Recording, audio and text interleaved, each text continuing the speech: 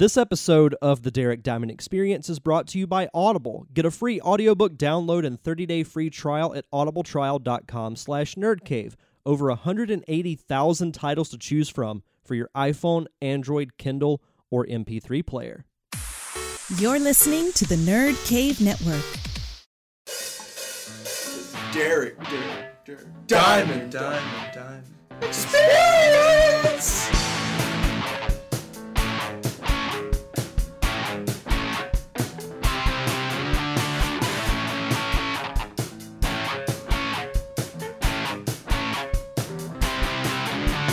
Welcome to episode 166 of the Derek Diamond Experience podcast, the last episode of 2017. Hopefully you all had a fantastic Christmas, and you'll have a safe and fun, happy new year.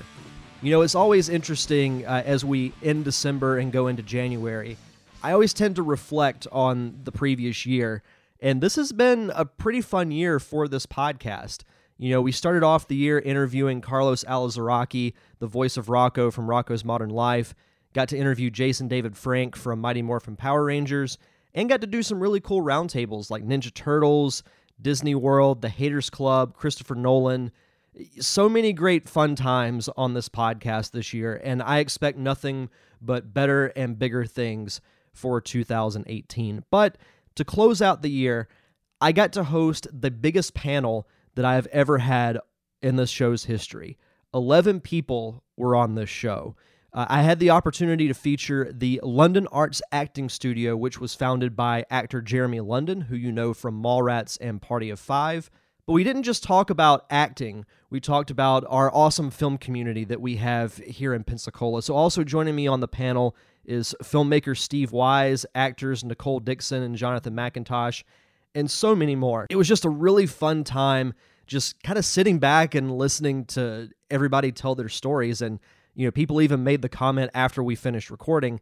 They're like, Derek, you didn't really say much during the show, but honestly, I didn't really need to. I had so much fun just watching everybody bounce off each other and tell so many fun stories. We could have gone another hour easy, you know, if we did have the time. But I did want to thank two people. I wanted to thank Matt Campbell for coming to me with the idea to host the show and feature the London Arts Acting Studio, and as well as Scott Brumfield, who provided all the AV stuff, you know, because I wasn't expecting to have, you know, lower thirds and, you know, a multi-camera setup and everything. It felt like, you know, I felt like I was Jimmy Fallon and not, you know, some local podcaster. So I definitely thank those two for that. And I did want to say in closing, we did have a little bit of a technical difficulty with the audio, so I do apologize for that. In certain portions of the show, you'll hear some echoing, but it's not too bad. But I do apologize for that. We'll definitely be doing another special like this, maybe every quarter, talking about, you know, local projects and what's going on with the class and things like that. So we'll definitely strive to improve with the audio and the video. So for those who have not seen the video version, you can go on my Facebook page and check that out, or you can listen to the audio version, which you will hear right now.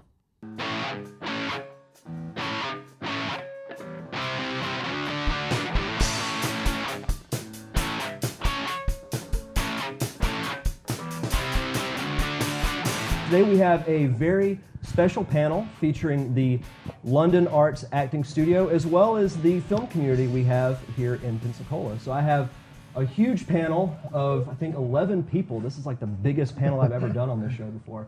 Immediately to my right is actor and host facilitator of the Pensacola location of London Arts, Mr. Matt Campbell. Oh. Mr. Matt Campbell, yes! Sitting to his right is the man himself, the founder of London Arts Acting Studio. You also know him from Mallrats and Party of Five, Mr. Jeremy London. Jeremy. We have the writer and director of Survey, as well as the programming coordinator of Pensacon, Mr. Steve Wise. Oh, Mr. Steve Wise. Man of many talents, Mr. Steve Wise. We have improv actress, Miss Nicole Dickson. Welcome. Nicole. We also have Jonathan McIntosh. Jonathan. Makeup artist, Lisa VanAmburg. And in the back, we have acting coach, Miss Jennifer Godwin. Jennifer! Zas and Steve Pitre. Yeah. Ow! And Mr. Shannon Williams. Shannon. So I just want to start off, thank you guys so much for taking the time to do this. This is a huge undertaking, a huge opportunity, so I thank you guys very much for spending much of your hard-earned and valuable time to do this. Yes, so thank I do you. want to pitch it over to Matt, because you're the one, you initially brought this idea to me, and it blew my mind to what it's turned into. So Yeah, the whole idea behind this was, like I said before, first I just want to give a few thank yous out to some people that mean a lot to the London Arts family, and we're just so thankful for this opportunity. I first want to thank you, Derek, for allowing us to be on the show and allow me to pitch the idea to you and then turn it into this. Also, I want to thank First City Church and Rick Hazlip, who has allowed us to make this London Arts home here in Pensacola, which is continuing to grow, and it's really fun to watch. And I also want to thank my friend Derek Scott Brumfield, who has helped us set up this all the cameras and the lighting and all the lighting and everything. Scott, yeah. Hey, Scott.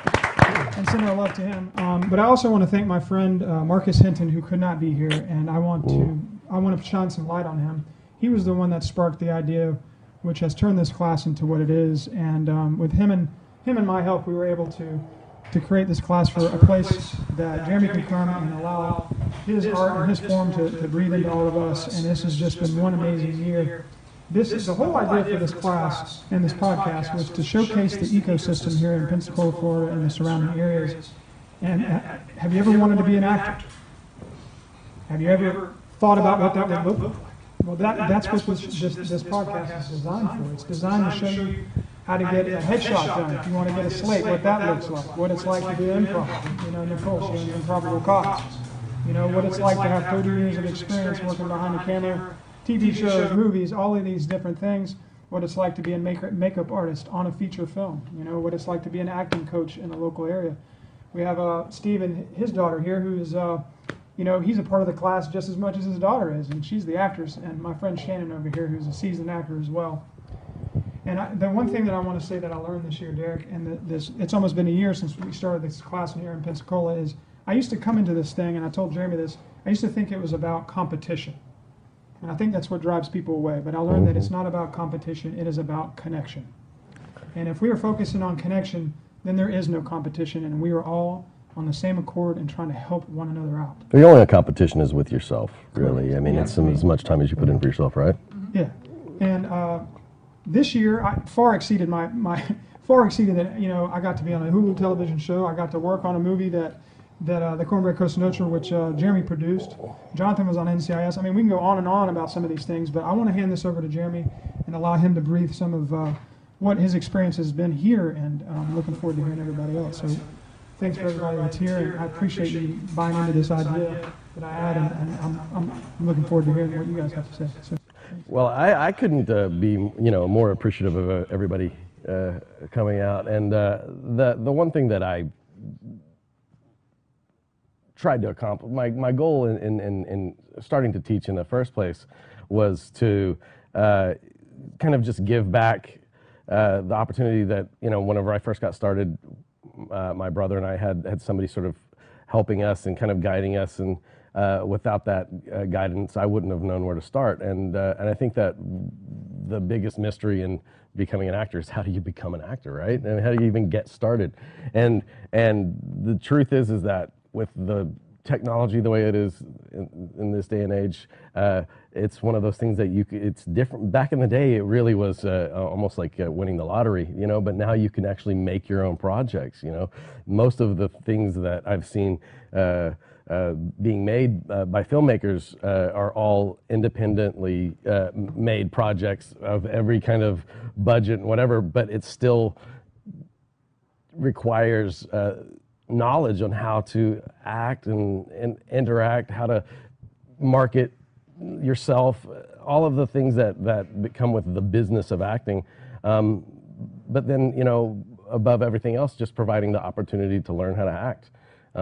And watching everybody grow has been the most amazing experience in my life, and just the fact that you guys, that it means so much to you guys, it makes it that much more special to me. I mean, the fact that everybody's sitting here with London Arts shirts on, it's just, it's cool. It makes it all worth it, But the fact that everybody's still just hungry and wants to keep coming back and learning, and it's a reward for me every time I get to come here and teach. I'm learning as well, but I just am incredibly grateful for the opportunity. So. No, absolutely, and it's awesome that someone with the career that you've had is now passing down the knowledge that you've learned over the years to other people who, I see on Facebook all the time. Can't wait for this month's London Arts acting class. So, well, I'm that excited, means the world to me. I'm excited for it as well. So good. Well, that's the reward for me is just seeing everybody get to actually sort of live their dreams a little bit. I think that everybody should have the same opportunities. Becoming an actor shouldn't just be for the most privileged people in the world. It shouldn't be for the most connected people in the world. It should be for the people that love it and that want to do it for the love of it. And I find that here in abundance, and not only that, but an incredibly talented group of people. So I'm just incredibly blessed to have the opportunity to teach everybody. But I learn in the process. It kind of goes around. No, absolutely. And it's not just acting, but from filmmakers to improv. We have so many, branches of the, production tree, I call it. Yeah. That's in this area because Steve, you just wrote and directed Survey. Yeah, A project that you did from the ground up. Right, and I was fortunate enough to have the ability to draw upon the community here, and had a great response from actors and crew members. In fact, we've got a couple people that are associated with the film here too, and that's the thing, that any area, and this in the Gulf Coast in particular, the film community is very small, and you benefit by interacting with others, by getting in there, and I hate using the word networking, but it's kind of what you do. You get in there. It's part of it, man. Part of it, and getting to know people, and getting to know what people's strengths are, and making use of it, and helping each other out. I've helped other people on their projects, and I was fortunate enough to have a lot of people believe in my project enough to come on and participate. Well, that's one of the things that I find in coming to, anytime I step outside of Los Angeles and come to these communities of people that are just hungry to make movies, is that you see almost like a family vibe, in the sense that everybody is there for each other. Everybody supports each other's art, and we try to create as many opportunities for everybody to fit in wherever their niche is, if it's makeup artists or actors or wherever. I just try to provide as many opportunities as I can for everybody to be a part of it, because that's the reward for me, is like seeing everybody getting to work together, doing something that they love to do, and having a community like this where people aren't in competition with each other, where they actually still support each other, is unique. Especially leaving Los Angeles, where I lived for 24 years, you wouldn't find this there. Everybody being in competition with each other. There's one reason why I never went to Los Angeles. We're very blessed here on the Gulf Coast. We have a really strong film community, as these guys were saying. There's a group called Emerald Coast Film Group that meets every month, and we network with each other. I recently saw a local film festival, the Kite Film Festival, out in Dickson. Excellent. It was amazing, and there were so many amazing independent films that were there, that were locally represented and represented all the way to Tallahassee, that were really, really good, and some amazing cinematography and storylines. And Survey won an award there, which was awesome. 2 awards, and. Yeah, Levon won for costuming. Yeah, and then you guys won Critics' Choice, right? That's great. Or the Congratulations. Audience Award. Yeah, That's fantastic. yeah, it was really great. So it's just a really connected group of people who are passionate about what they do, and not only passionate but talented. And I think that's the magic combination that we have here on the Gulf Coast, is passion and talent. Well, that's what makes me feel so blessed to be able to be even, somewhat of a mentor or whatever, is that, I'm already starting with such a wonderful group of actors that already have this foundation of talent, that we just get to really dig in and explore, sort of just taking it to the next level. I don't feel like I'm having to hold any hands through all of this. And everybody is just so supportive of each other. And whenever somebody does a good performance, everybody tells them and they support it. People don't get jealous and be like, everybody keep telling Nicole how good she is. No, nobody tell me how good I am. Like everybody just supports each other. And so, the greatest thrill for me in the world is whenever any of you guys get a job. It's just, man, I'll tell you, there's nothing that makes me more proud than seeing you guys get those opportunities and making the most of it. That's exactly why Marianne can't be here today, because she's working. Yeah. Marianne Del Gallego. Yay. Which is, anytime, when anybody tells me that they can't come to class because they're on set, I guess it makes me smile. That doesn't make me upset, I don't do this for the money. I would charge a lot more if I did. I do this because it's my way of giving back. But, secretly, it's because it's incredibly rewarding for me, watching you guys all become better actors and grow and just stay hungry and share with me your experiences and share with everybody else your experiences and the one thing that I've noticed is that everybody shares with each other their experiences on set and stuff like that, and everybody chimes in and teaches each other about the process and what to expect, and it's just a family vibe that I love, and there's no amount of money in the world that would make this any sweeter. It's perfect the way that it is, because I just the reward for me is getting everybody together, like-minded, creative people, and having fun, playing make-believe together. And when you talk about how people cheer for each other when they do a good job, what I've seen also from not only just acting but the whole crew, but specifically with acting, is when you have someone who's strong, that brings everybody else Absolutely. up. It elevates it. Absolutely. I saw that on Survey, and I've seen this in other areas also, to where you build upon it, and the good people are going to elevate everybody else. Yes. Well, and they don't feel above anybody. What I love is that the people that have been doing it longer than some of the others that are more experienced don't walk around like they're better than anybody else. And I think that some people expect that from me. I think maybe that's kind of what sort of surprises people about me, is that I've never seen myself as being above anybody. I just see myself as being very lucky to get to do what I do. Because there's always somebody better than you. Always. There's always room to learn. Yeah. That's what I'm What are you trying to say, Nicole? No, you do. What are you trying to say? I'm off the couch. Oh, no. You guys got that on video, right? The thing that I wanted to say that Nicole was saying is what's really cool about this particular class. If you have a new London Arts family member, this is a family. This is a safe place where people can be vulnerable. Yes. And I think acting needs to show that light, in the world right now, because we walk people to their car when they leave here. They can bring their kids here. You know what I mean? This is a family safe environment, space, and it's about the community. And what's really cool, like what Nicole and Jeremy were talking about, is if one class member does something, they say, "Look, I did this and it worked. Let me share it with you." Yeah. Oh, I got an agent. Oh, well, how did you do that? Well, I can tell you exactly what I did. Or where did you get your headshots? Oh, well, David Hall. Or, any of these, and it's just kind of like this domino effect, and then it's like one person learns something and then shares it with the guy behind them, and then they come right where you are. Yes. And they share it with the next person, and it's incredible, because people are getting agents in this class, people are getting roles in feature films, and it's amazing. So I want to hear from some of these folks back. What's been your experience as far as where else have you taught, and what do you find with the acting community down here? Well, I actually started out, I was in community theater first, back a long time ago when I was 14 years old. Fell in love with the art of everything, and I actually started off there teaching at the Pensacola Little Theater for years, off and on, and just loved it so much.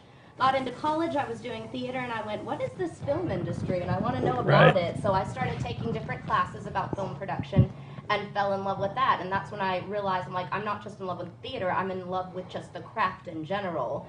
And I just find, as I've been here, what I love about this community is, like what we said, the passion, the drive, and I love whenever I get to work with someone and they come in and they just go, can I just be real with you? Let me tell you about what I want to do.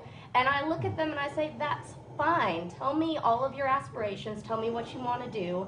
And it's a no judgment zone. I feel like some people come in and they want to sit here and they want to say, well, I should scale it down. Maybe I should do this. And I was like, no, tell me the big dream. Tell me where you want to be, and let's build a staircase on what do we need to do to get you to where you want to be. That's what it's about. Because when I was a kid, there was a lot of instances where I would meet people and they go, well, I don't know. You want to do all these things, but I don't know what to tell you what to do. And through my experiences of learning different ins and different outs, the idea is just to make people comfortable and make them want to learn more, and learning is a good thing. Yes. You're never going to be at the top, and I tell them that. I'm like, I still take classes, I still have a coach, I still go learn.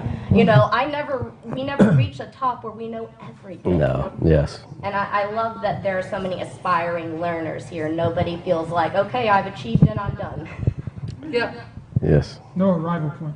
Yeah. Well, I learn every time I teach a class. I learn from the experience in one way or another. And the one thing that I've learned more than anything is that I still have a lot of learning to do, and I enjoy it. And I think that I would get kind of bummed out if I got to a point where I felt like I've learned all there is to learn, and that I've reached that level of like where I just, you know, first of all, what an egotistical thing to be like, oh, I know everything. Right. I know it all. I just had somebody down in Orlando tell me that she doesn't believe in acting classes because she thinks that getting parts in movies is just all about who you know. And yeah, that didn't go over too well. I first of all was baffled that she had the nerve to say that, but it was insulting. Yeah. You know, above and beyond, like what we do is not easy. I mean, anybody that thinks that they can just phone it in, it drives me nuts. Yeah, and that's a lifetime. Yeah. I mean, and to assume that and to assume that there's only sort of like one way to approach something too. And a lot of people just think that their first initial instinct about something is right. You know, and I think that we've learned that, you know, a lot of times our first instinct is the lazy approach, right? It's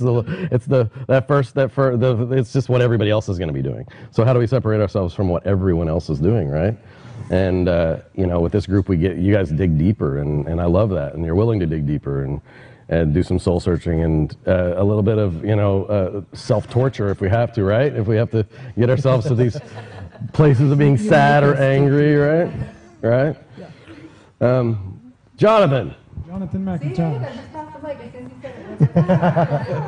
What's been your experience here, sir? Well, let's see.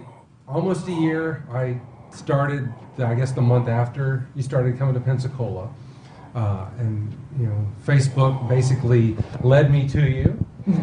Thankfully, you know, all the friends that I've accumulated in that time have been, you know, extremely supportive. And, you know, it was, for me, I got started in acting back in the early 90s. I mean, I started when I was 13, doing musical theater. My mom had been a veteran of the stage. And so, yeah, I was like, ooh, this looks fun. I get to play.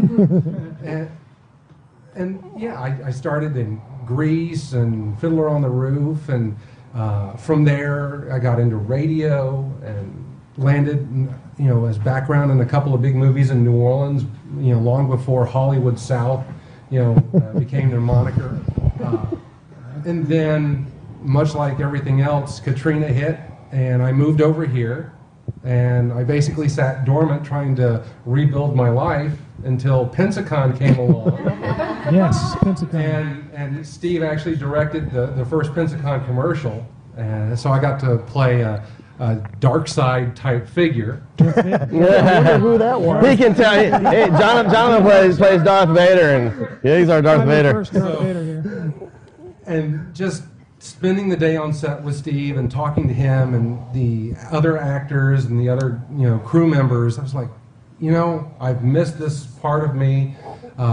Something had been missing for a while, and boom. I started wanting to research and get back into things, so, you know, luckily I've been able to do a couple more commercials with Steve and Pensacon, and from there, Jeremy's class, was the next step. And wow, after that first class and getting up here, I'll tell you, I was a nervous wreck. I know, I remember. And, I got up here to talk about our toolbox emotions. That was the exercise. And I just kind of vomited at the mouth, and I think I was up here for like 30 minutes. It felt like it, didn't it? It was like 3. You can't forget that one. And that was just amazing to me that I was able to come up here vulnerable and just spit out all these emotions, and wow. Well, we create a very safe place here, right? I mean, I think the most daunting aspect of starting with an acting class and different acting coaches and stuff like that is you never know. Sort of, are they going to be mean? Are they going to be brutal? Like, how is it? I've learned a long time ago that that we're all in this together, and this is make believe, and so ultimately taking this too seriously is going to lead you to the point where you don't have fun. And what's the point, right? I mean, truly, what we're doing is we're making believe, we're having fun, we're getting here, and if we can all sort of revert back to the running through the woods and playing cops and robbers and all of that stuff, we didn't pretend that we were cops and robbers. We were cops and robbers, right? We were cowboys and Indians. We did, and this. I just try to create a place where people feel like they can sort of just get back to that and just be without judgment and without ever. I don't think that I've ever, especially intentionally, said anything mean to anybody. Sometimes I'll tell you what you need to hear versus what you want to hear, but I try to always do it in a way to where I also tell you what you're doing right as well. I don't believe in breaking people down. This isn't the Marines. You haven't. No, you have not done that at all. I've never. Okay, good. I think what the words I wanted to say is you tell the truth with compassion, and I think people need to. The truth with compassion sounds better than the truth with brutality. Yeah. I mean, honestly, because a lot of people. Well, some people use that approach, though. And the thing is that distance people from the opportunity to truly be the actor they want to be. And I think that this place really is. This is something special. And when I say a miracle, I really mean that. How this all happened is just a miracle in itself. Jeremy was sharing the same thing, and it just continues to grow, and it's fun to watch. I mean, for me, and all you guys too. Amazing. But, practicing and rehearsing scenes with Lisa, and then trying something with Jonathan and Nicole, and we all get to kind of interact with each other, and then we get some good guidance and direction, and then we go take that direction, and then we bring it back, and then you see the growth over the many classes.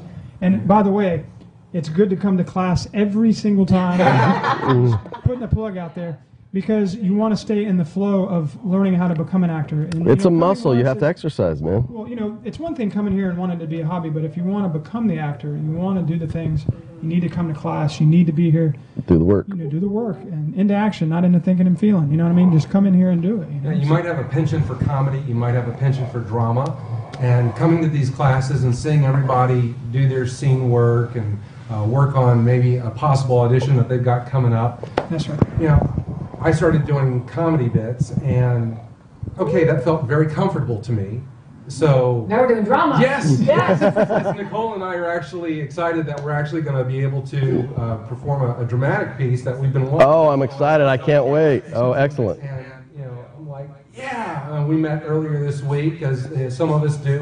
We're able to get together, and that's why this class rocks also, because these guys actually prepare. It's amazing, unbelievable. So the fact that we're so involved in each other's experiences and wanting to improve, each other. And that's exactly why I like coming back as often as I do. I mean, I haven't been able to make every class. Thankfully, it was because I was on set doing something. Always forgiven. Always a hall pass on that one. Yeah, and I just want to keep doing more. I mean, the fact that we are making connections, we're networking. Getting agents, getting great headshots with local photographers. Yes. Slate shots. Yeah, I mean, actors access. Everything is just like all the agencies too. It's like Curtis Wynn, Audition Source Talent. Then you have the wonderful Anne Marie Crouch and Suzanne over at Barefoot. And these people need to be highlighted too because they're all a part of the community, and they need to. These people are accessible. You can communicate with them. They'll listen to you. And that's to me that's something. because everybody I think looks at this as some kind of intimidating thing, but when you get involved with it, it's just like this isn't as difficult as I thought it was. I don't know. Let's ask Zaz. Is this intimidating? What do you think? Why do you want to be an actress? I want to be an actress because I have fun doing the work and the blocking and all that comes along with it. It's a joy to me to be a part of this. I love that. I mean, I love that she's just like, basically, she enjoys the process. If you don't enjoy the process, you're never going to enjoy the actual acting, because the process it's 90% of it. It's the preparation. The actual performing is over like that, right? I mean, it's a blip. You get the time that you put into preparing for it is the bulk of the work you're going to do, right? So I'm going to brag on Zaz for a little bit. Zaz was a student at Pensacola Little Theater, and she was the youngest student in my teen drama class, and she was phenomenal. She was dedicated. She worked every day. She worked after class, and her performance showed as a result. And I don't take anything away from any of the other students. They were all very talented, but Zaz wanted it. Well, if I didn't think that Zaz absolutely fit in here, I would feel odd, because it's mostly adults. But she's already such an accomplished young actress, and I think that she fits right in here. And it's nice that we have a group of people here that all have enough class and respect for everyone else, that for the most part, everybody tends to keep it pretty clean. And there's some occasional cursing. We are in a church, but the fact is that acting is going to come with all kinds of those opportunities. We're not going to say no to a really good paycheck just because there are a few F-bombs get dropped in it, right? And the fact is that movies are made to reflect real life. And in real life, we're going to sometimes encounter adult situations, right? Well, and the great thing is that Zaz's parents understand that. Yes. They understand the craft. We have Zaz's. Yeah, I'm curious to see not only your own acting experience, because you're a fine actor yourself, there, sir. But how do you? I'm curious as a parent, because I'm getting to the place where my sons are starting to show interest in wanting to become actors, and they both actually have little roles in this television series that I'm about to shoot, called The Dream Factory, and I'm on the fence about how do you protect your daughter from the bad side of it, and what is it that you will do as a father to not only support her dream but to protect her in the process? I'm curious. I can tell you, Derek, as you know, and y'all know, there's a lot of insecurity out in the world. Yes. It's not simply just in the acting craft. It's just in any occupation. Absolutely. And so, everybody's got their secret, and so they figure as long as I keep something a secret, it's like a seesaw. I can push somebody down and elevate me, but not in London Arts. Because here, everybody will communicate, exchange information to elevate everybody up. So that's one way. The other way is just common sense. Are we doing the right thing? Are we looking out for the best interest of the children? Are they having fun? That's it right there. If they want to do it, you support them. Amen. And you figure out a way, you sacrifice yourself for the whole idea of how can my child have a better life than I have, and hopefully have the same burden upon her when she hits 20 or 30 years from now. Or, no one says you have to have kids. So that's one thing, is just put forth yourself to elevate them and figure out what's best for them. And if they're having fun, then you support them. And if they take the time to learn it, and they'll stay up late at night, they'll write pencil marks, am I smiling on this line? What am I doing on this line? Then it's not something they're just doing just to go through the motions. They're into Isn't that great?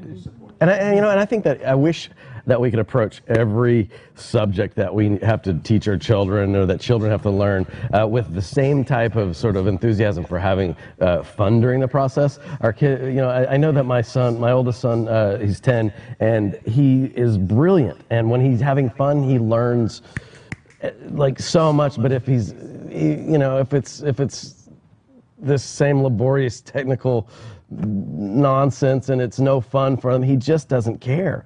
And this can be the same thing. If there's anything daunting about this process, or we make it seem like you're going to be chastised or judged in any type of way, and then it stops having fun, and it's the same thing. We're just big kids, right? And so if we're not having fun, we're not going to learn, and we're not going to want to grow, and we're going to want to just hyper leap straight into being on sets and being paid and stuff like that, and bypass this wonderful process of getting to mingle with your community and get to know everybody. We don't want to forget why we're doing this. Right. That's important. Absolutely. It's never about the money. Well, you're to be commended, sir, for allowing your daughter to reach for her dreams this early. Y'all are echoing everything, which is why I'm real comfortable bringing my 11-year-old here, and anybody else who's got a young one that is dedicated enough should do the same thing. This is the easy stuff in terms of a good environment where they can only be elevated. Yes, and we will, in the process, teach them what to look out for. Knowledge is power, regardless, and pretending like people don't curse and all that stuff is not going to behoove anybody. It's not going to teach you anything. It doesn't mean we have to beat a dead horse and get gross and immature and all of that. There's a way to approach those subjects, I think, in a mature way. But it wouldn't do anybody any justice to pretend it doesn't happen. And so it's nice to be able to, in the scenes that we do, approach adult topics and subjects without feeling like we have to hold back too much, but at the same time protecting everybody else's sensitivities and stuff like that. I think it's important.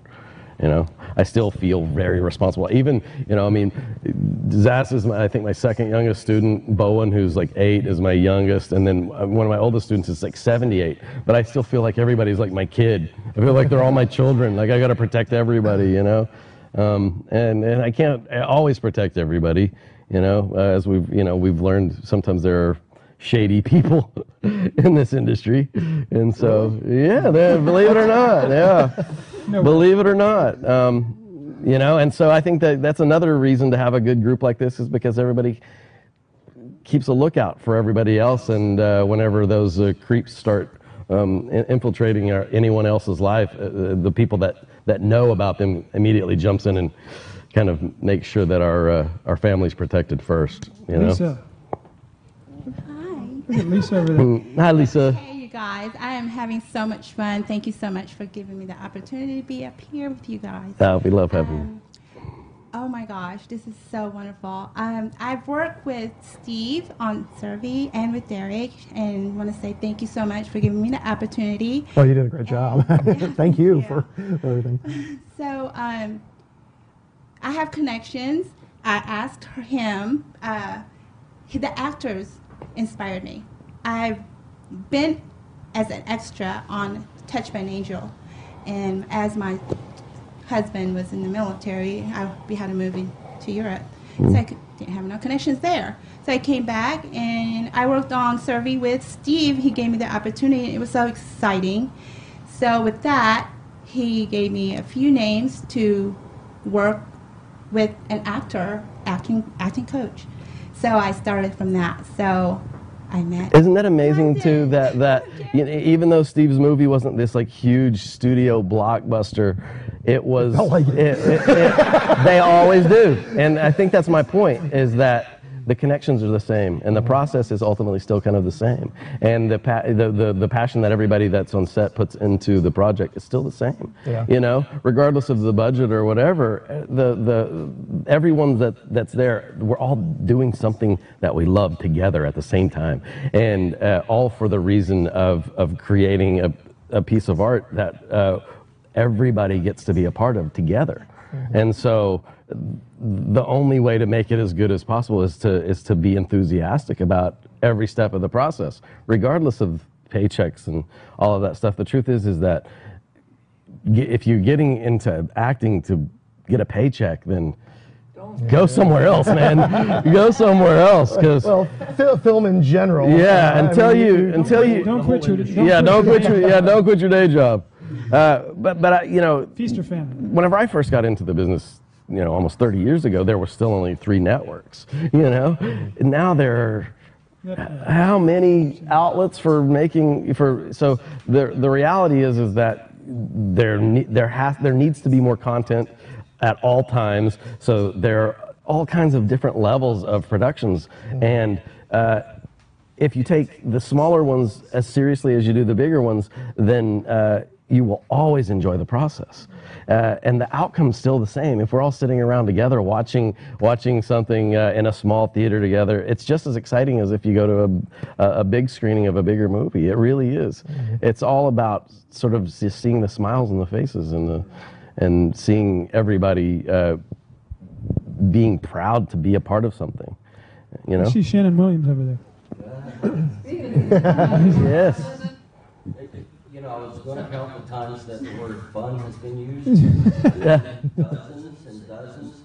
But several years ago, I was trying to expand my vocabulary, so I broke out with thesaurus and was thinking, how can I describe this better than the word fun? And after I went through all the pages, I ended up putting it down and going online and looking at a bigger thesaurus, looking for a word that would replace fun, and there is none. It is absolutely the one word, if I sum everything up that I get the opportunity to do, is the word fun. Absolutely. And because you walk on a professional movie set, you walk on a set where the guy holding his cell phone that he's going to record with is the writer, producer, director. It's fun. It is.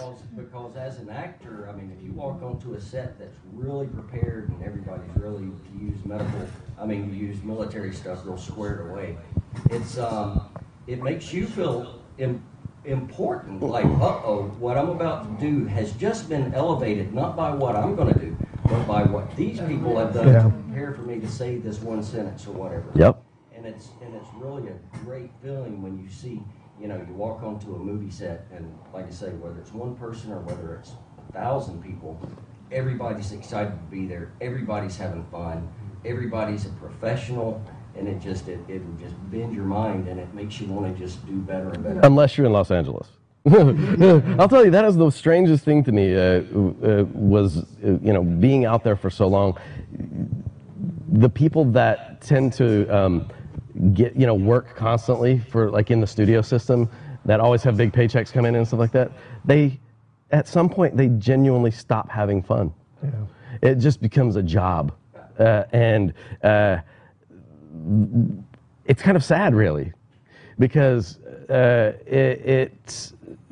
think they forgot why they got into the business in the first place, and one of the greatest things to me about getting out of Los Angeles and coming down to the Gulf Coast is that everybody's still excited about the process. Everybody's excited about helping out in any way that they can. You don't have people sitting around like, some of the union guys that won't pick up a box if it needs to be picked up for a woman or something like that because it's not in his work category or whatever. You see gentlemen being gentlemen, and people just dive in and do whatever they have to do to help out. And man, it kind of tripped me out when I first came down here because I got so used to everybody being miserable and not enjoying the process, and that's why I didn't really feel like I fit in, because I still was having fun.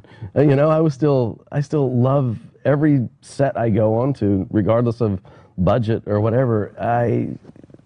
It's just fun. It's fun. I feel blessed to be there. I mean, we're lucky. The fact that you say that about Los Angeles, I mean, when I grew up, it was either Los Angeles or New York. Right. Me too. The two big hubs for everything that we wanted to do as an actor or crew. Now, I mean, being in Pensacola, where we have our great film community, but Atlanta, New Orleans, North Carolina, Louisiana, absolutely. All along the Gulf Coast, people are making films, short films. The Cornbread Cosa Nostra, Blood Country, and I think Travis is working on another one that he wants to do in the area, right? Miami, I think is what it is. Still in the neighborhood. Yes. So we don't have to, waste all of our money to make a road trip to Los Angeles and sleep in a car. We're within hours of a couple of the, places that are stealing loads of business from New York and Los Angeles. Yeah. I mean, Toronto's another one, but Yeah, well, I still hear people telling me, that their goal is to make it out to Los Angeles. I'm like, why? The business is in Atlanta more than anything. Yeah. Yeah, I mean, it really makes more sense to be where we are. Well, the thing is that, you have Atlanta, you have New Orleans that are production hubs. And for local people that want to get in and get their start, get into background, get into supporting roles, get into, get on set, that's a wonderful opportunity for Absolutely. them.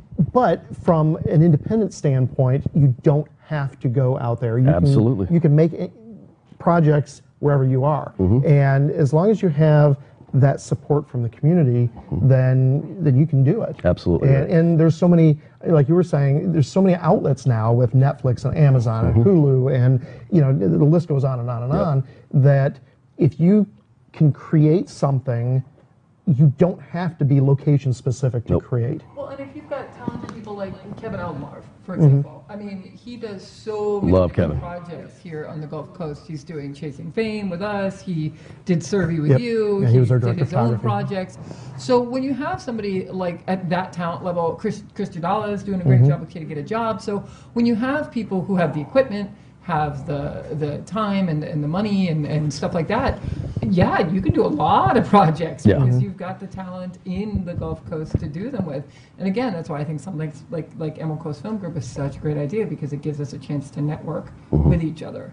And yeah, it's definitely a safe space here at London Arts, but I think in Pensacola in general is a safe space, which I really like. That's why I like this community as much as I do. Well, that's why I really am gearing London Arts more this way, because my goals for London Arts are huge, and I want it to grow with the group that wants it the most, and we're gearing up to do another Monsters Anonymous. If you guys haven't had the chance to check out Monsters Anonymous, we made it was a very London Arts specific. 95% of the actors in it are London Arts students. We made a movie called Monsters Anonymous that's winning a bunch of awards. It's very entertaining. 22-minute short film. It's hilarious, but it's. I want it to remain specifically a London Arts project, and because we've expanded so much since we made the first one, when I went to write the second one, I had to create a lot more characters, and we have all of the actors that I know now that I can just kind of write and know that those roles are going to be filled by really good actors because we have them, and so I don't feel like I have to hold back anything, because I know that we've got the talent to make it what it needs to be, and our goals are pretty lofty because the first one was pretty darn good, so making the second one at least as good or better it has to be our goal, and I don't think that's going to be a problem, but I see this group down here being really hungry and doing the work, and so the opportunities to be in a part of the next one are just growing exponentially for this area, and we're probably going to wind up shooting it here, the next one here. The thing too, like what Jeremy's talking about, I was running an idea by him about possibly even doing, I talked to Derek about this, about doing live auditions, having people come in here and having this as a platform to do that. Yes. And being here, like, Steve talking about, this is kind of a centrifuge of opportunity because we're centralized and the drive is not too far to get to. From wherever. For instance, my casting file. If you're a new actor, that's a great tool. Yeah. Because I think learning the language of the set was so important.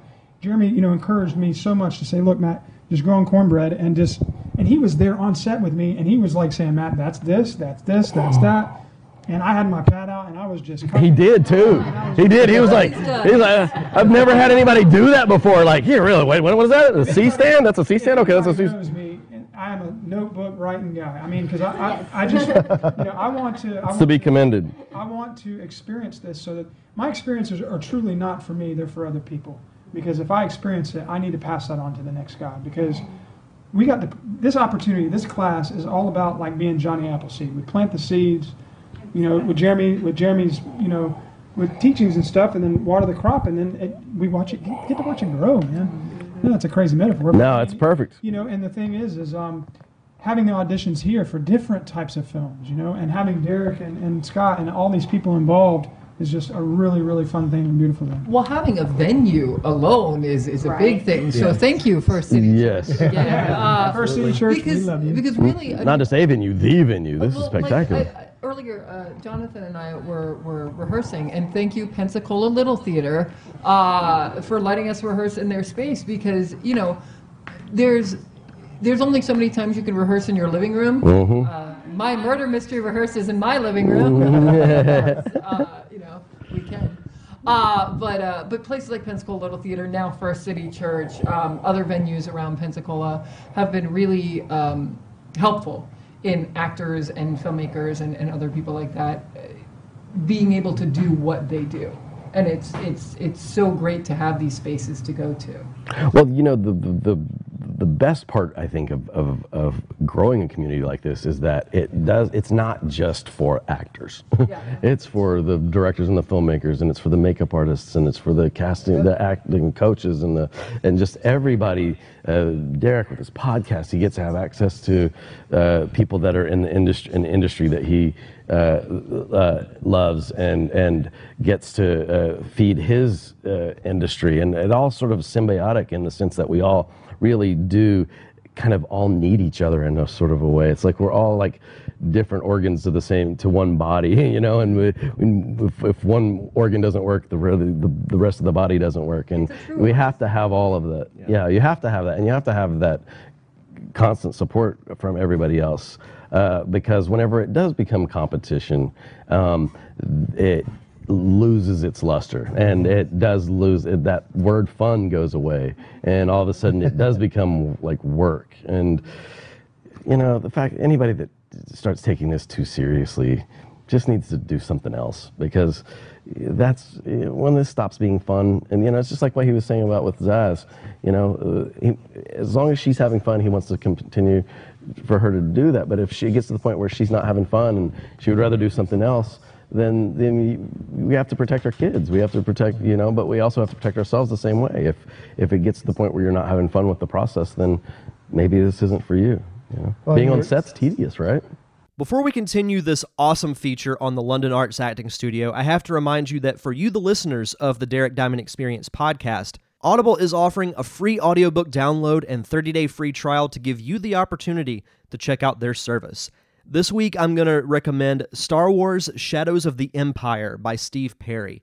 Probably the most iconic extended universe story in Star Wars history. It kind of bridges the gap between Empire Strikes Back and Return of the Jedi, really fleshes out the Boba Fett character, introduces the Black Sun Initiative and Prince Shizor, who I thought was a very underrated character in the whole Star Wars saga. I really wish this was part of the new official canon, but sadly, it is not. But it's still a very good book. Definitely go check that out. But they don't have just Star Wars. If you're a gamer, they have books from the Halo, Gears of War, Mass Effect series. They have mystery, romance, sci-fi, fiction, nonfiction.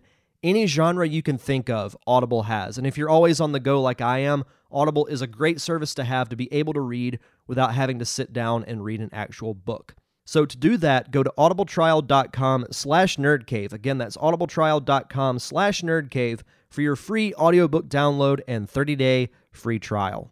The one thing I agree with Shannon. The one thing that I've told friends of mine is if I'm ever on a movie set and I'm not smiling, shoot me. Right. Because there's something wrong. And yeah, it's long hours and it can be tedious, but it's the brass ring, man. I mean, that's how blessed are you to be on that? Yeah. Why you're doing this is to be at that level of production. I mean, I've been doing theater for years, and I take nothing away from theater. It's wonderful, and it certainly has its own challenges and rewards. But there is nothing like being on a film set. There's just not. Well, you know, kind of building on something you said here as far as the competition. You know, each project has a finite number of roles, number of jobs on it, and you know, you and I might be both in competition for a particular job, and you might get it, and like, okay, great, well, but the next project, we might be working together, we might be collaborating on something, and so, you know, to look at that as, well, that's my competition, well, but the next job, or the next 10 jobs, it might be a partnership. Yep. And so you have to look at, you know, from an acting, from a filmmaking standpoint, that, you know, everybody in the community is a potential partner and a potential collaborator. We're ultimately all on the same team, right? Yeah, exactly. Rather than, because like you said, at any one time, you might be all, like Jonathan and I might be auditioning for the same roles. And if one of us gets it, if Jonathan and I both audition for a role that, hundreds of people audition for, and one of us gets it, I'm going to be ecstatic if he gets it. If anybody in the family winds up getting one of those roles, I feel as if I've gotten the role anyway. You know what I mean? It's just the reward is so. I'm just so proud of everybody whenever they get that. I've never seen myself as a competition for anybody. I literally would be just as excited for any of you guys to get a role as I would be for myself to get the role. I've never been that, I've got to beat him. I got to get the role. The great thing about this is when any one of us gets a role, Jeremy was like one of the first people I told, hey man, I just got this, lead role in a short film. And it wasn't something on my radar, but I went to a couple of meet and greets that, the Emerald Coast, puts together. And just, actually, the funny thing about the film that I just finished wrapping, the Maple Leaf Murders, I met the writer-director because I did a 24-hour theater at the Imogene in Milton back in November. That was fun. And that was the first time I'd set foot on a stage, and it's been a long time. You were great. Thank you. And it was great. I missed it. It was another part of me that, I need to do more. Yeah. But at the same time, the one act that I was cast in was written brilliantly by Nick Smith, who's a filmmaker, based out of Fort Walton Beach. And I was drooling at how well these characters were fleshed out in 10 pages. Yeah. I was like, oh my God, and I get to play this guy, and this is so me. I mean, it was perfect. And after, we were done with it, I went to Nick and I said, I'm in awe about what you created in 8 hours, because they had to be fresh ideas written overnight between when we initially got picked for the one act and then when we performed it. It's really cool. Talk about getting But if you didn't do that, if you didn't make that connection, if you didn't make that decision to go to that particular event, you wouldn't have wound up in the lead in it, right? And so that's why it's important to be connected with the community and to support each other. And there's no event too small to be a part of, right? Because that's where you might make that connection to get you in the next. No small parts. No small parts. There comes a time as an actor when you have to go, okay, how much is my time worth? And every professional actor gets to that point. And it's tough. It's a tough call at that point. But one of the things to remember is that the pay isn't always what's important. The connections that you're going to make in that experience are what's important, and what you're going to learn. Yep. So those are the times when you have to really make some considerations for yourself. And we all talk about getting paid and how getting professional jobs is wonderful, and it is. But there's a lot to be said for work that you do for free as well. Yes, enjoying the journey, right? Not just the destination. Shannon, I think, has got something. In other markets, you'll hear people say, don't ever work for free, don't ever be an extra. People will always see you as an extra. Well, in this market, in Pensacola, you have to be an extra if you want to see what a movie sells. Exactly right. You have to do free stuff if you want to get in front of a camera and test your metal and see build if you your can reel. actually do it. You know? Anybody that ever tells you not to do something, that's your competition. They're telling you that because they don't want you knowing something that they know. And what you just said is a learning experience on top of that, because I've probably done 30 films locally here, and half will never be seen. Sometimes that's a good thing. I've got my movies. And said, okay, what was my lesson for today? And try to find that lesson and use it. Yep. And it helps every single time. Absolutely. Well, the connections are amazing. Yeah. And Shannon, I did the same thing. I went on to a couple of professional, some major film sets as a background performer, just so I could be on the set from a filmmaking perspective, not necessarily an acting perspective, but just to see, okay, on a smaller scale, am I doing it right? What can I learn from this? And it actually helped me, because having spent 7 days running in 100-degree temperature with 800 people, very shortly thereafter, I produced something that involved 100 people running in 100-degree temperature. Yeah. So I was able to take what I learned from there and apply it to this other project that I was working on. So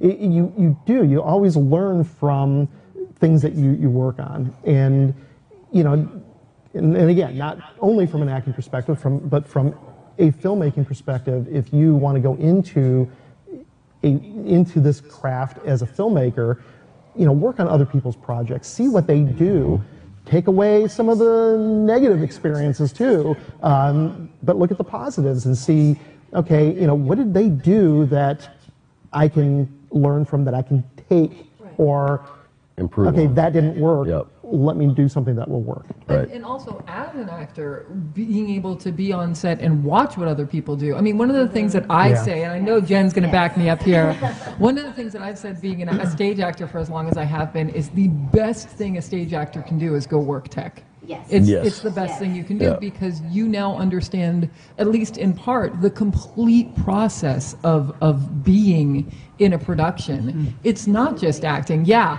actors are great. Woo, go us. But a movie's not actors alone. A movie is a lot of moving parts. People. It takes a village, you know. And on the flip side of that, I spent a year doing a murder mystery theater show, and as an actor, because I wanted to get that experience to remember what it was like to be vulnerable. Yes. And when you're coming in from a writing and directing perspective and producing, and it's like, okay, you're dealing with all these moving parts here, but what's it like to be that performer that has to emotionally be naked in front of people and a camera and crew? Well, and until you've done it, you don't. I mean, the fact is, the best directors, the best filmmakers will do that. That way, you can understand how to communicate with actors. Yeah. There's nothing worse than the director that is so technically minded that without having any real sort of sensitivity towards what it takes to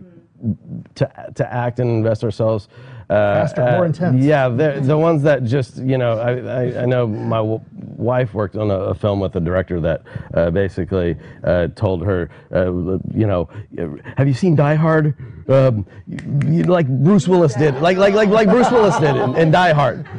Like that was his direction to her, like Bruce Willis did in Die Hard. She's like, what are you talking about? The one where you jump off the I don't. Yeah, what? That's not direction, But understanding what it takes for an actor to, especially if it involves a lot of emotion, you have to be sensitive to each individual actor, because everybody's different, and what it takes for each individual actor to get to that place has to be. You have to figure that out as a director. You have to learn how to read everybody and deal with them on their terms, not your term. The directors that think that everything has to be done on their terms are going to they're going to lose that connection to their actor. And that's true. And the same thing from writing, where you have in your mind, here's what the character is, and then you get a human being that gets put into that character, and that person is bringing their own experiences, Absolutely. their own background, their history, their personality to that character, and suddenly, okay, that's not what I wrote, that's not what I had in mind as a director, but you know what?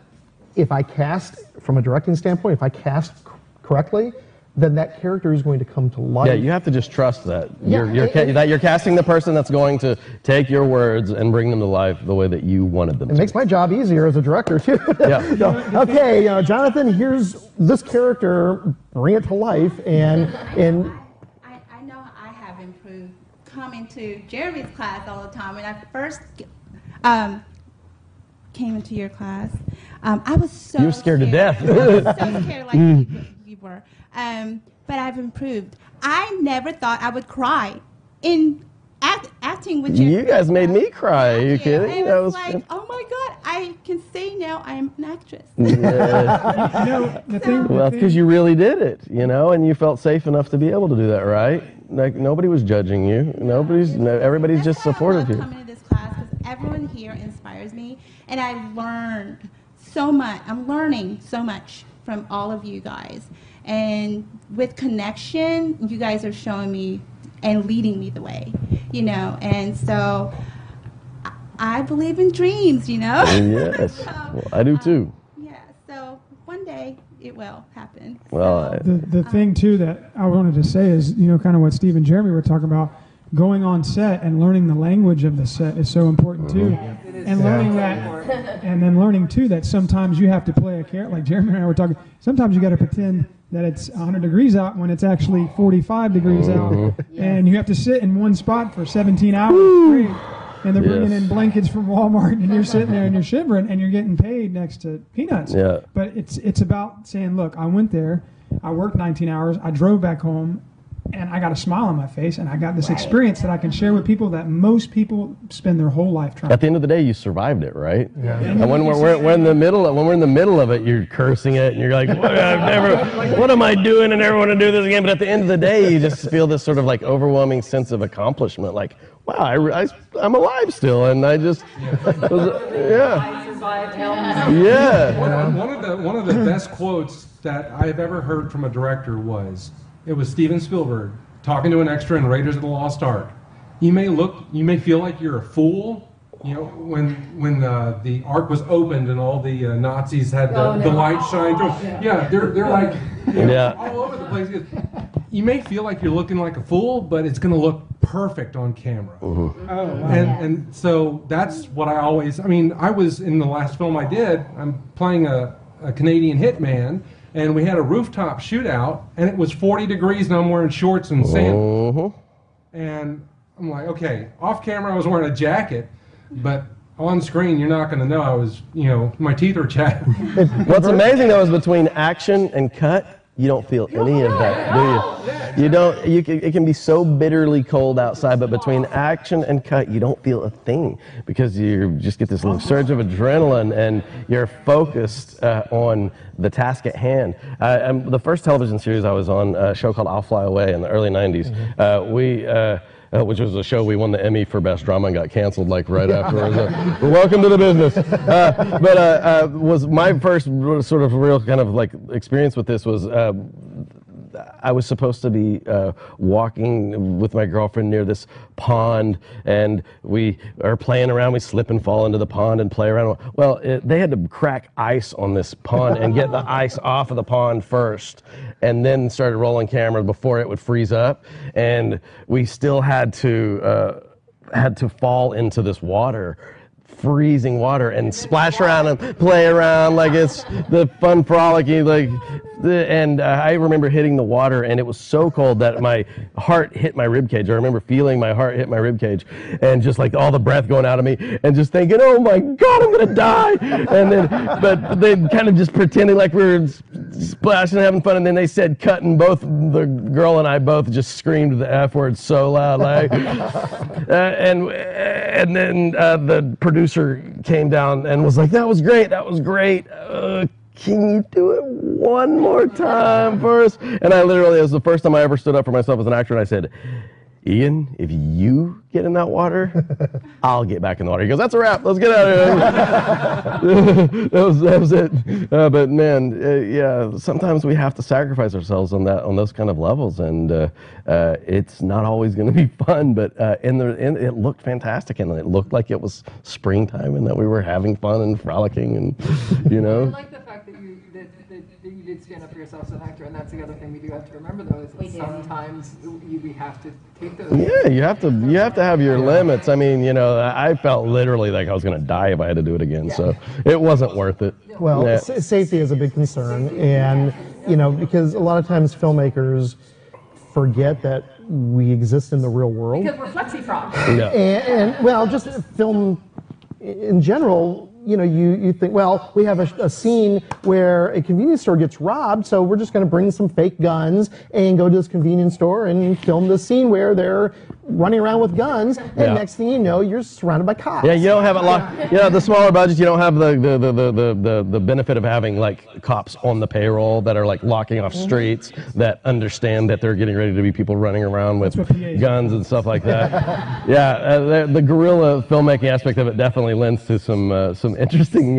But I've seen where people, they walk into the middle of the streets without thinking that this traffic is not going to stop for you. They don't know that you're shooting a movie. And filmmakers tend to forget, like I said, the realities of the world. And when it comes to actors, there's often times where they're going to put you in positions that may not be the safest. Yeah. And so from an acting standpoint, yes, you do need to stand up for yourselves. And from a crew standpoint, too, you need to say, hey, what's the safety on this? Well, there's a protocol for a reason. There's a reason there are stunt people. There's a reason that there are stunt doubles and photo doubles and all of that. Through the years, they've learned through the process of killing people and people getting injured and suing them and all of that there's a process for a reason.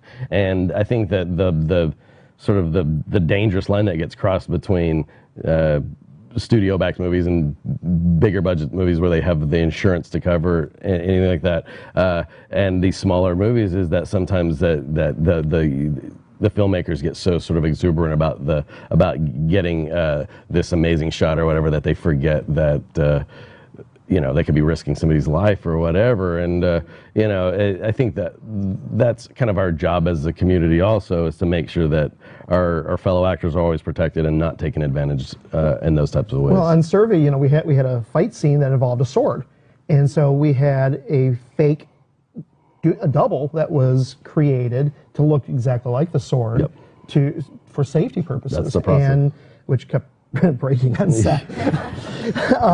But we had these potentially dangerous actions that were happening, people being punched and thrown and so on and so forth.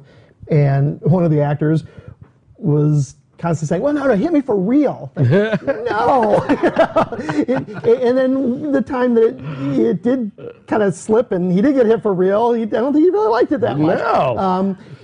But it's, it is make-believe. And yes, we're trying to sell a reality, but there's still safety that has to come first. And you constantly have to be thinking that. Did he go to the Harrison Ford School of Physical Acting? I don't think so. But one of the things that I really liked hearing again and again and again and again and again in this podcast, as well as fun, is vulnerability. Yes. I think everybody has said that word, and I have to just talk about that for a minute because it makes me so happy to hear. Because I think that a lot of people who either have never been an actor or don't understand acting don't realize how important it is to be vulnerable as an actor. If somebody had to ask me what is the one thing you have to have as an actor, I would say vulnerability, because you have to let people in, and if you don't or you can't, that's where you run into problems as an actor. And it is such a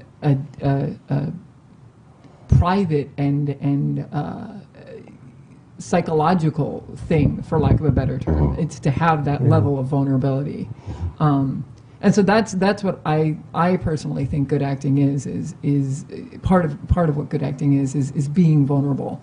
And the thing that's great, again, about the London Arts community is that we can be vulnerable. That's why I think you get the performances that you get, Jeremy, is because you create a space that fosters that kind of vulnerability, and that's important.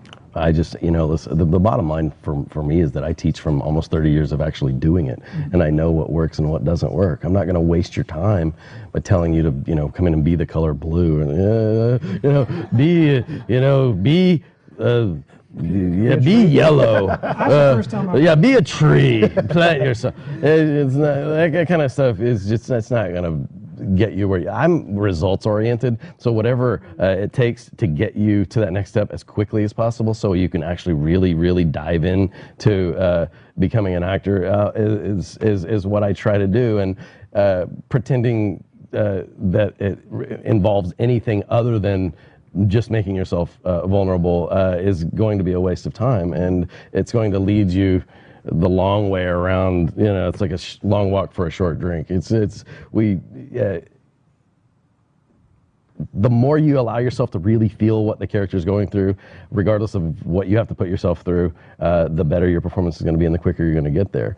I was in Memphis last week, and I was talking to the students about the vulnerability and the toolbox and all this stuff, and sometimes the fact that we have to sort of somewhat torture ourselves. And then the guy that was running the class had another acting coach who teaches Meisner stuff, who he introduced kind of in the middle of my class, which was odd. And the guy basically sort of had him speak for a few seconds on what he does, and he basically sort of completely contradicted everything I just told everybody. He was like, I teach you how to get to this place without having to torture yourself, because I just don't think you have to go there. I was like, why are you in my class, right? Like, who are you? Like, leave.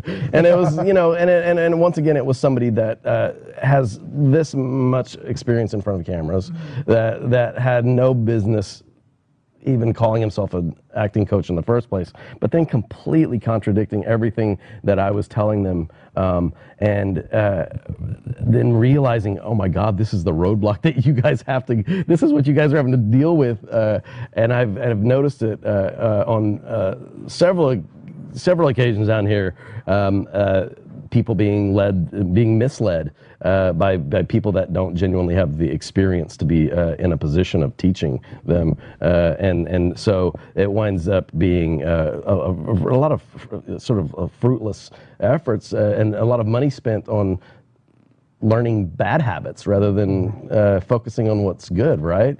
I mean, you understand the sacrifice that we have to make as actors, right? To make ourselves. You have to live it to be a good teacher. Right. You really, truly do.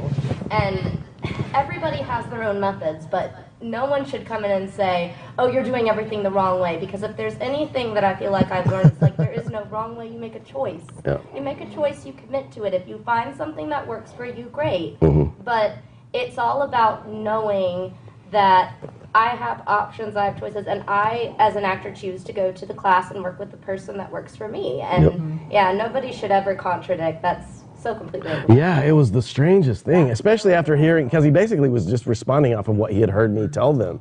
And in that moment, I just thought, like the nerve of this guy. Like, first of all, like, who are you? Secondly, what are you doing to my students? Because you're going to go in and try to reverse everything that I just taught them, and that gets confusing as hell, I mean, whenever you're having to, when you're in the process of learning and you're trying to figure it out, having anybody tell you there's only one way to do anything is not going to help you. I always encourage you guys to learn with as many different people as you can, as long as they are teaching you the right things. But there's a lot to be learned from people that really, that do it the wrong way as well, right? Like, we learn a lot from getting on sets with filmmakers that don't really know what they're doing, and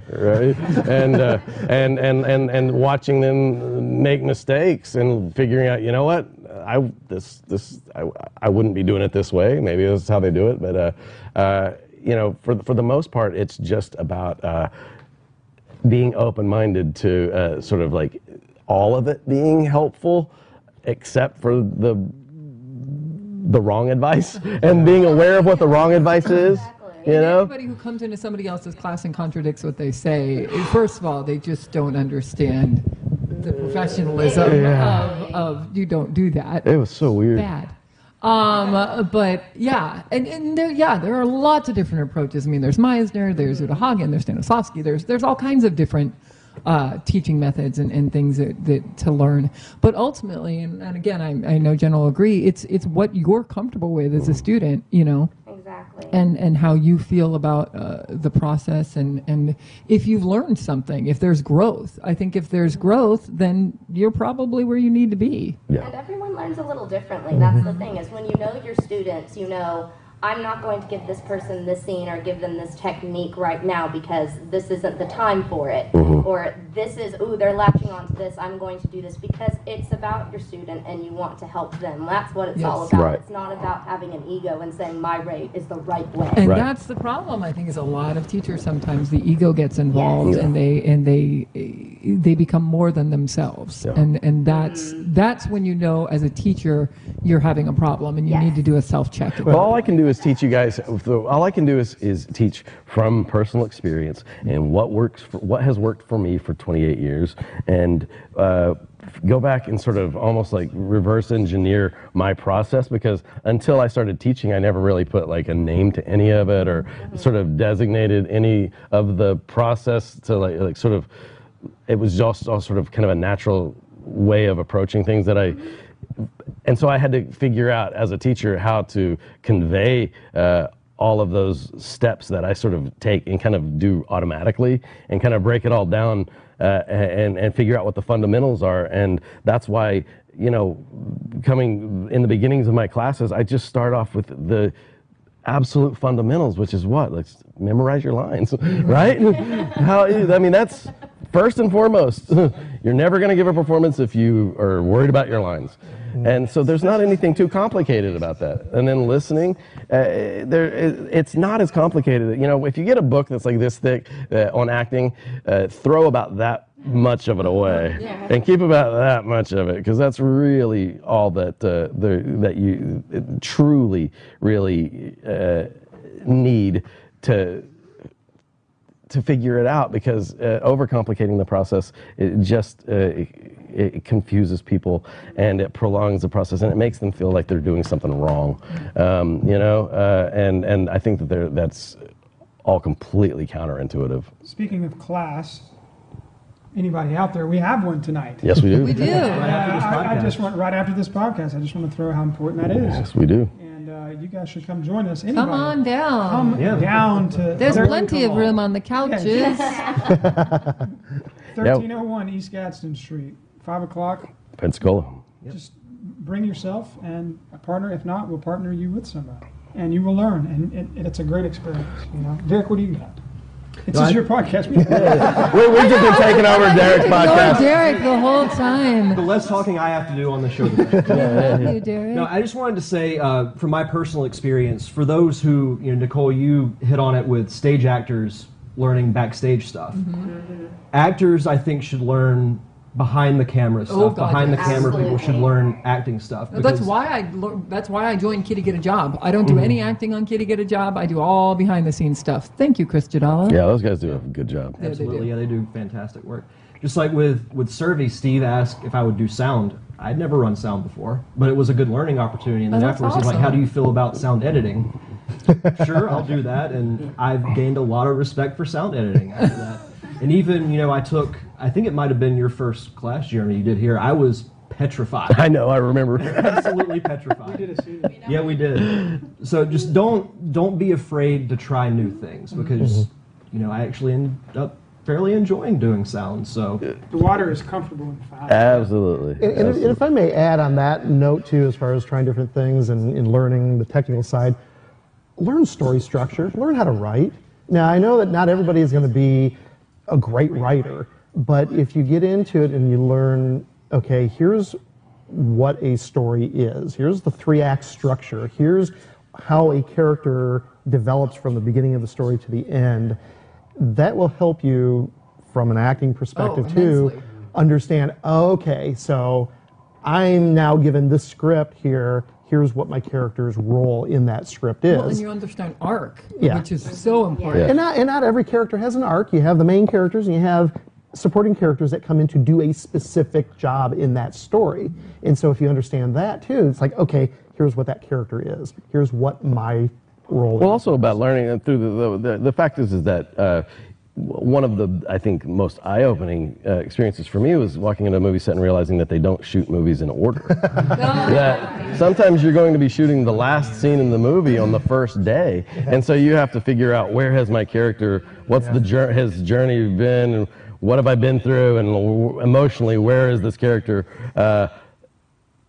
on the first day, not having done any of it yet, or actually going through that experience. And so understanding the technical aspect of it is going to allow you to be aware that you're not going to be shooting things in order, and so you at all times have to figure out what stage your character has gotten to emotionally, or whatever, what their journey has been, but also just giving respect to the process and understanding that, these things are shot mostly according to location, and so just breezing over a script or something like that isn't doing, you're not going to do yourself any justice. You literally have to dig in and understand the character so completely, because you don't know at any moment like where you're going to be inserted into the story, like where are you going to be jumping into the story as an actor, like at what point do you start, and you know, that kind of stuff like that. That's where the experience of coming to class and constantly working, that's why we do that, because if you didn't and you weren't constantly sort of keeping yourself sharp, those kind of things like that can really, really throw you off, and all of a sudden your performance is going to suffer from it because you didn't do the preparation and the work. I think too, it's a lot about accountability too, being accountable to your partner. And Jeremy teaches this in his class about you owe your other actor a good performance. Yes. And that's by doing your homework. That's by doing what you're taught here. It's not just coming to class, showing up, and then giving it a whirl. It's taking direction and learning. Mm-hmm. And I've learned more about direction and just learning how to be more disciplined in that area, and that to me is amazing. And it leaks into other portions of your life. It really does. Being a father myself, just getting David Hall to do her pictures, you know, and I was telling Jeremy, I was like, she was watching Stranger Things. She's like, Dad, I want to do that. And I says, well, I think I might be able to help you with that. You know, and like what Steve was talking about, I said, you know, Aubrey, we'll try it out. If you don't want to do that, we'll do something else. But it's just giving her the opportunity and the platform to do it is such a great opportunity. And lifting each other up and saying, look, you know, you might want to try that different. And there's no harm intended either. And it's all coming from the heart. And it's just really good to see. So, the thing we're really blessed with here, and I was going to ask you, Steve, because you said, you know, learning to write is important. So what would you suggest as far as learning to write? Like community ed classes or Santa Fe College, or like what would you do? Well, sorry, put you on the spot. I've actually taught writing in the past. I don't have any plans to immediate future for that. If there is an interest, then you know I can try to squeeze that into my schedule. No, get involved with, at the very least, get some screenwriting books. Get read things online. Get involved with online communities, writers groups, things like that. But for the most part, the reason I'm saying that is because, just like I tell people that are wanting to work in crews, learn how to edit, because that editing is storytelling, and everything that you do when you're putting together a film, no matter what your profession is, it's telling that story. Yes. You know, from a makeup perspective, you know, we had conversations as far as where are they, who are these characters, what are they coming from?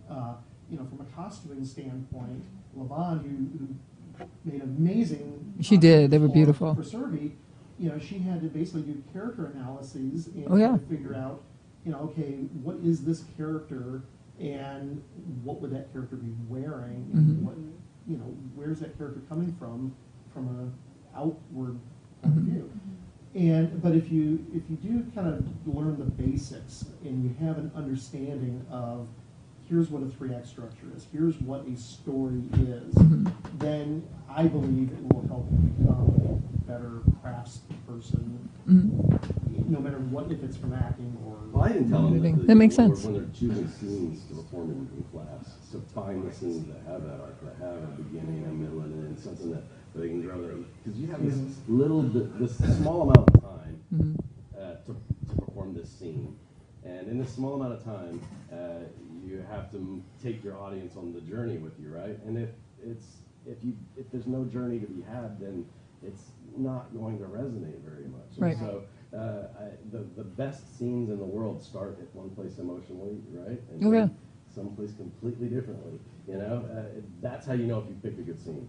To me, if you can pick a scene that is sort of indicative of an entire story in the sense that it has a beginning, a middle, and end, or an arc, has someplace to go, then you know you're on something. Yeah, some type of conflict, something that happens in the scene that allows it to grow from one place and go somewhere else. Well, yeah, obstacle overcome. You talked about editing earlier, and I just want to touch on that. I think editing is magical. I'm going to say that to the camera. I really do. I am floored by editing. Editing can make or break a film, and I've seen that on more than one occasion.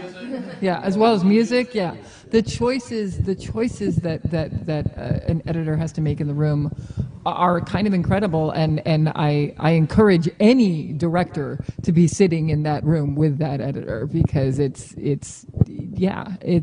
that's your story right there. And again, with Kitty, I've seen some really good editing, and because I've seen like a rough cut and then I've seen the edit, and I'm like, wow, that's different and better, yay. But yeah.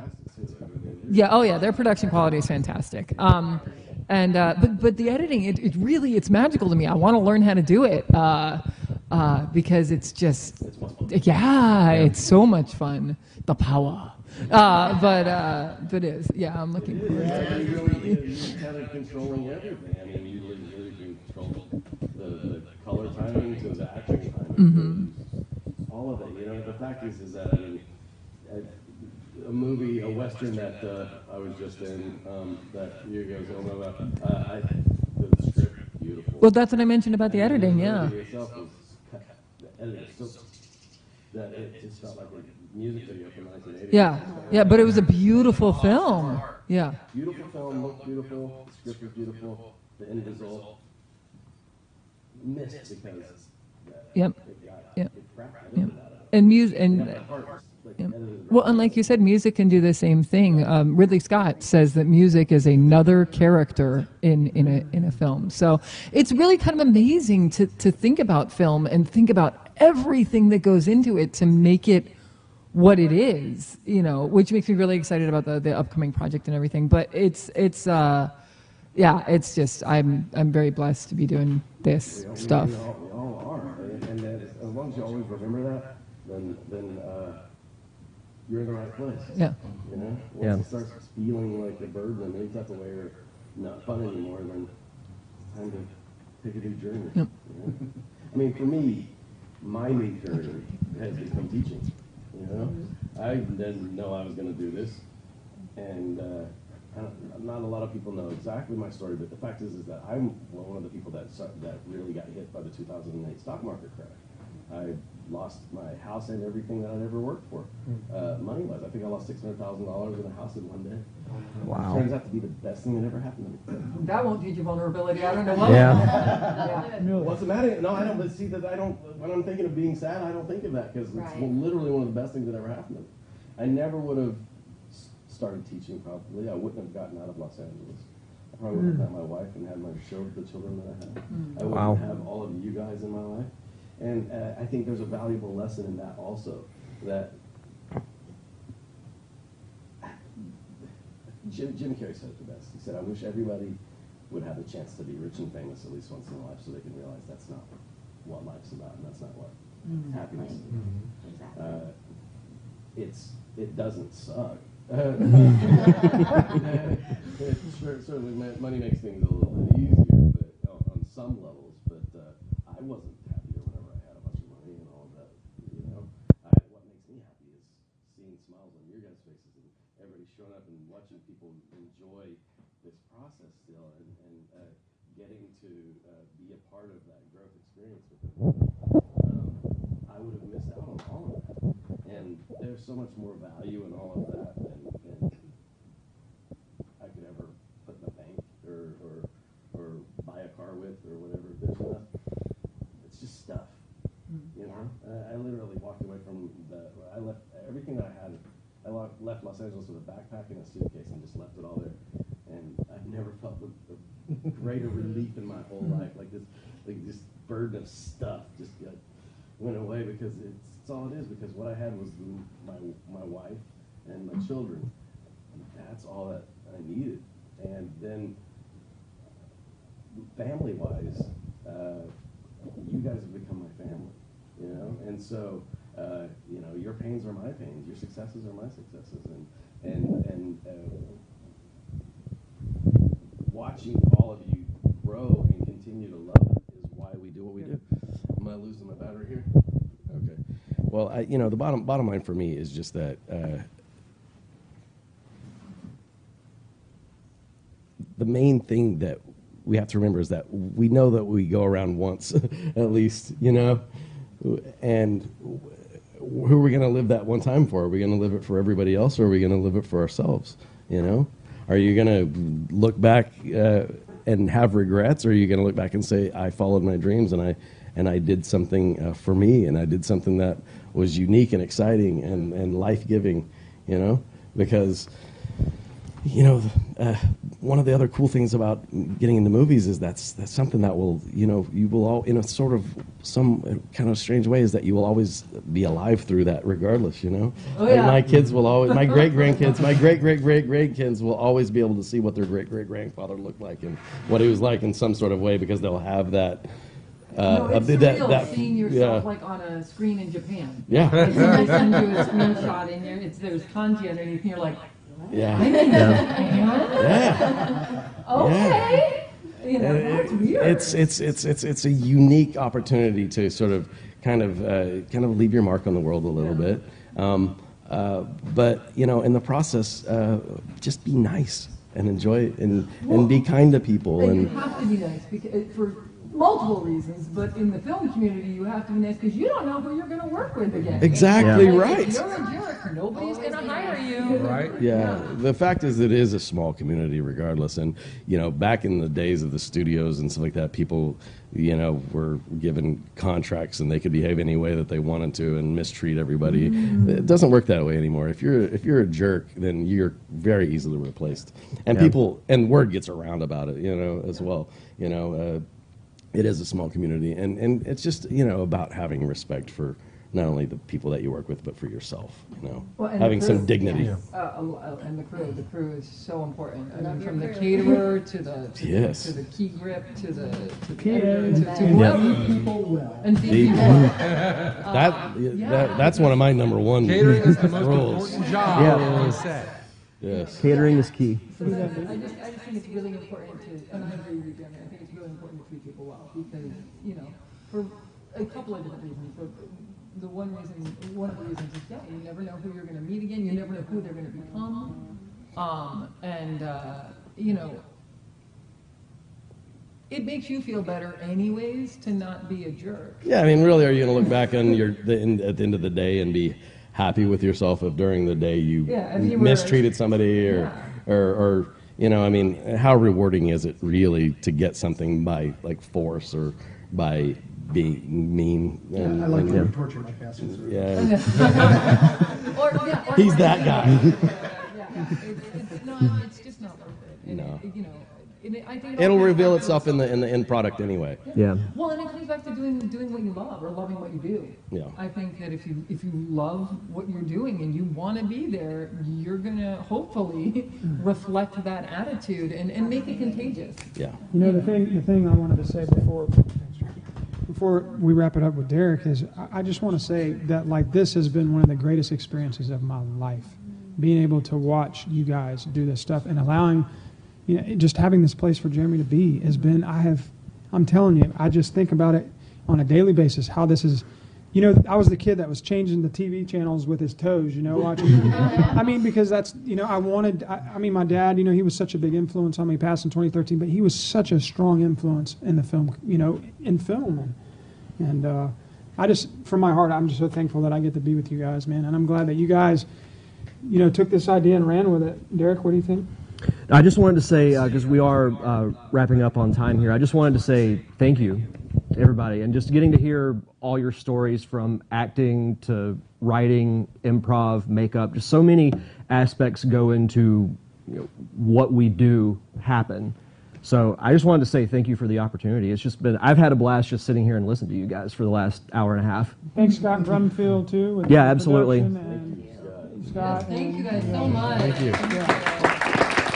Church and other people that other wonderful students like, you know, Christopher Niddle and Bree Niddle and Marsha Vega, all these other wonderful people that couldn't be here.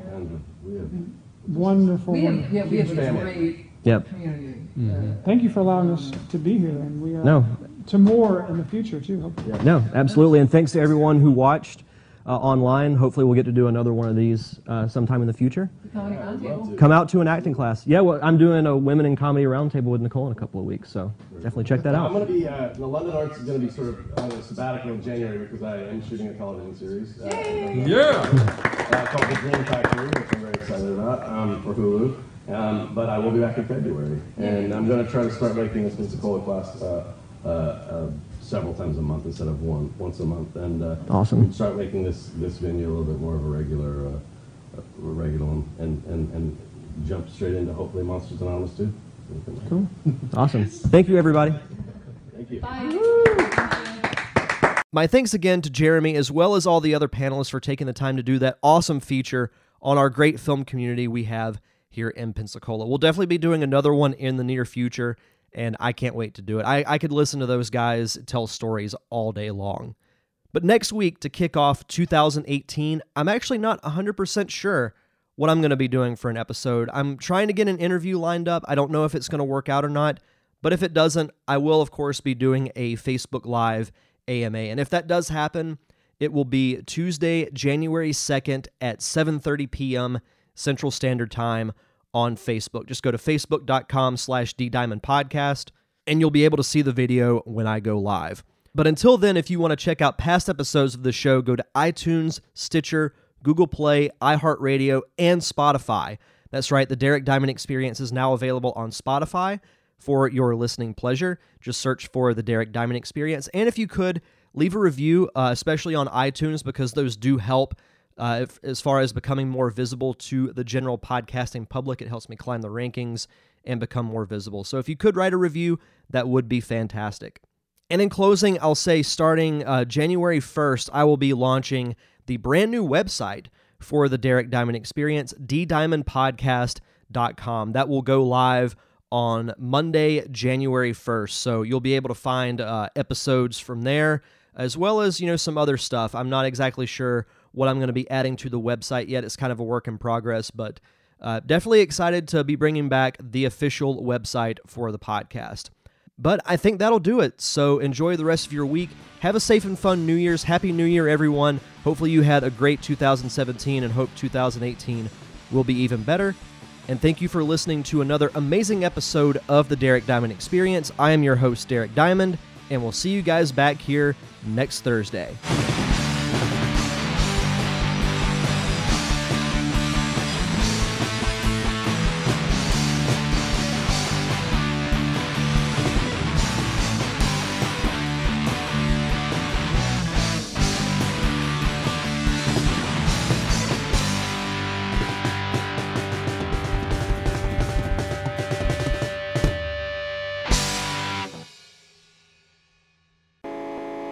You've been listening to a Nerd Cave Network production.